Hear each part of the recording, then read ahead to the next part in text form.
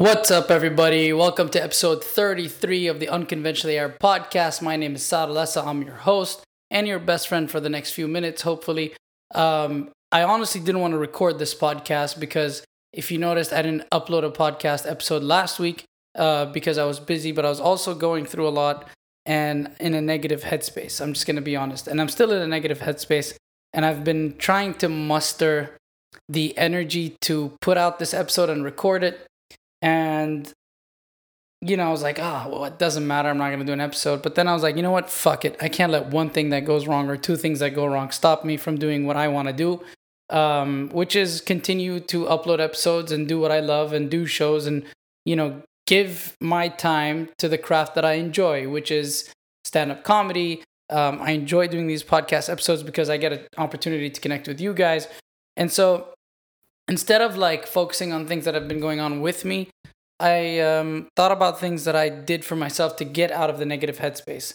And so on this episode, I'm going to discuss with you 4 things that help you get out of your negative headspace and get over whatever is bothering you. The first thing, I'm going to get right into it. The first thing that I do is, first of all, I allow myself to feel the negative feelings and thoughts, and I let myself go through the motions. All right.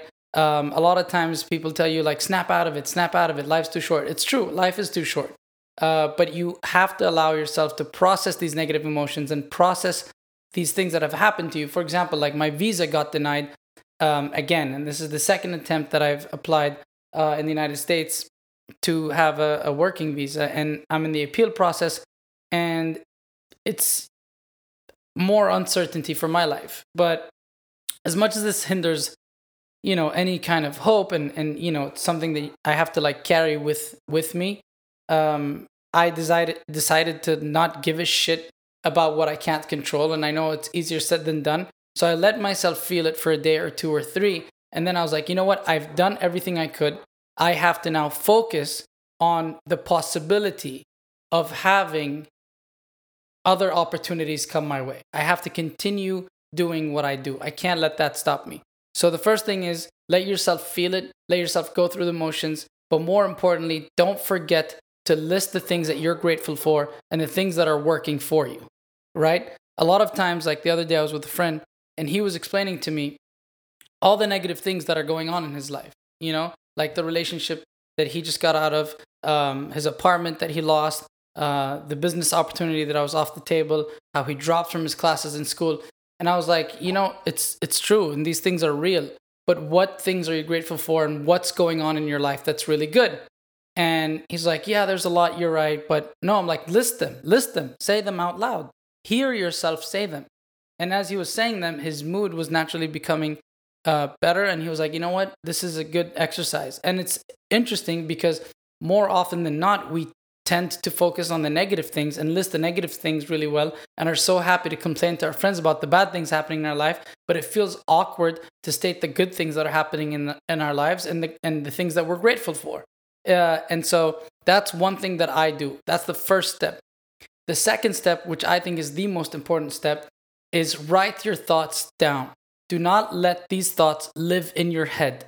A lot of times, whether it's planning your day, whether it's going through whatever it is, a lot of times when we let our thoughts stay in our head, they continue to feel like they're constantly bothering each other, like you're not able to think clearly. But when you write them down and you see them written down, you're able to compartmentalize your problems, 1. 2, you start to feel a sense of relief because they're no longer living in your head, they're on paper. And 3, that gives your mind an opportunity to look for solutions to these problems. A lot of times when I write things down and I'm like, okay, visa, what do I have to do?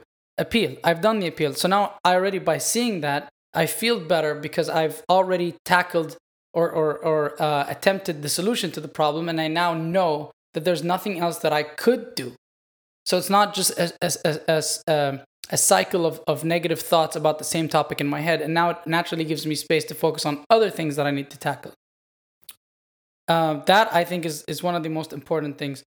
Third, and I think it's also very important, third step that I do is remember your purpose, remember your why. Remember your value system, who you are, what you stand for. The reason I stayed in the United States after I graduated and quit my job in Kuwait, the reason I'm doing what I'm doing and going through these motions of uncertainty is because I wanted to live here, to continue to do stand-up, to have an opportunity in making it in the industry, and I have to take responsibility of the challenges that come with that decision, right? So, like, if I believe that my purpose is to continue to do stand up, to continue to bridge the cultures and bring the world together and continue to speak my truth and help inspire others to do what they enjoy and feel like, okay, there's more than the conventional route, then I need to use that as motivation to push through the hardships, because these are the things that are going to come with any decision we make. If we make a decision, we also have to take responsibility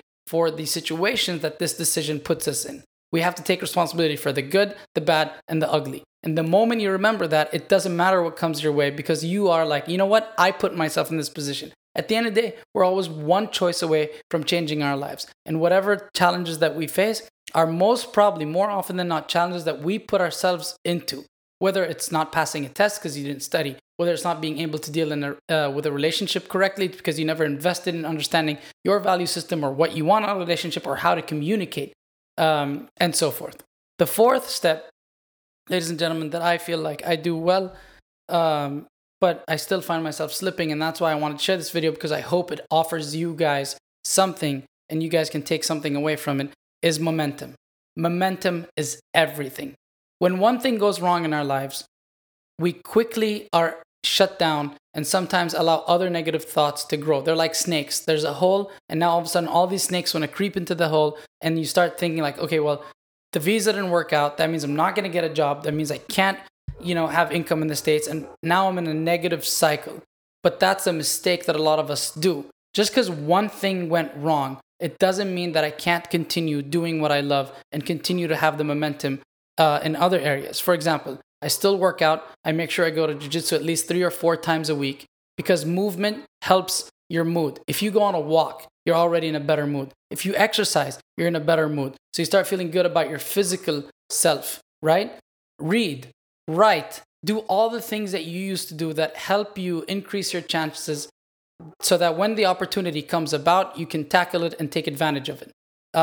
So momentum is everything. Just because 1 or 2 things go wrong doesn't mean everything around you has to stop. It doesn't mean you have to stop growing and continue to seek opportunities and better yourself. All right? It's all connected, ladies and gentlemen. I hope, that no matter what you're going through, no matter what hardship you guys are going through, I want you to understand something, that life is tragic. Tragedy is the default. Everyone has tragedies in life. No matter how successful you are, how rich you are, how healthy you are, everyone has difficulties, and tragedy is just the norm. And we have to get used to having tragedies in our lives, right? Whether it's a loss of a loved one, whether it's a relationship that's not working, whether it's an investment that went south, it doesn't matter. Tragedy is something we will always be able to experience, because that's life, right? Just remember that life isn't promised, life is temporary, so the bad days are temporary as well. Just because you had a bad day doesn't mean your whole life is bad. And I hope this helps. Let me know if you guys have any techniques or things that work for you in the comment section below if you're watching this on YouTube. If not, if you're listening to this on SoundCloud, Spotify, or iTunes, please make sure you rate the podcast. I hope this offered some help. Much love to you guys. My name is Saad, Alessa, and until next Wednesday, have a great, great week. Thank you, guys.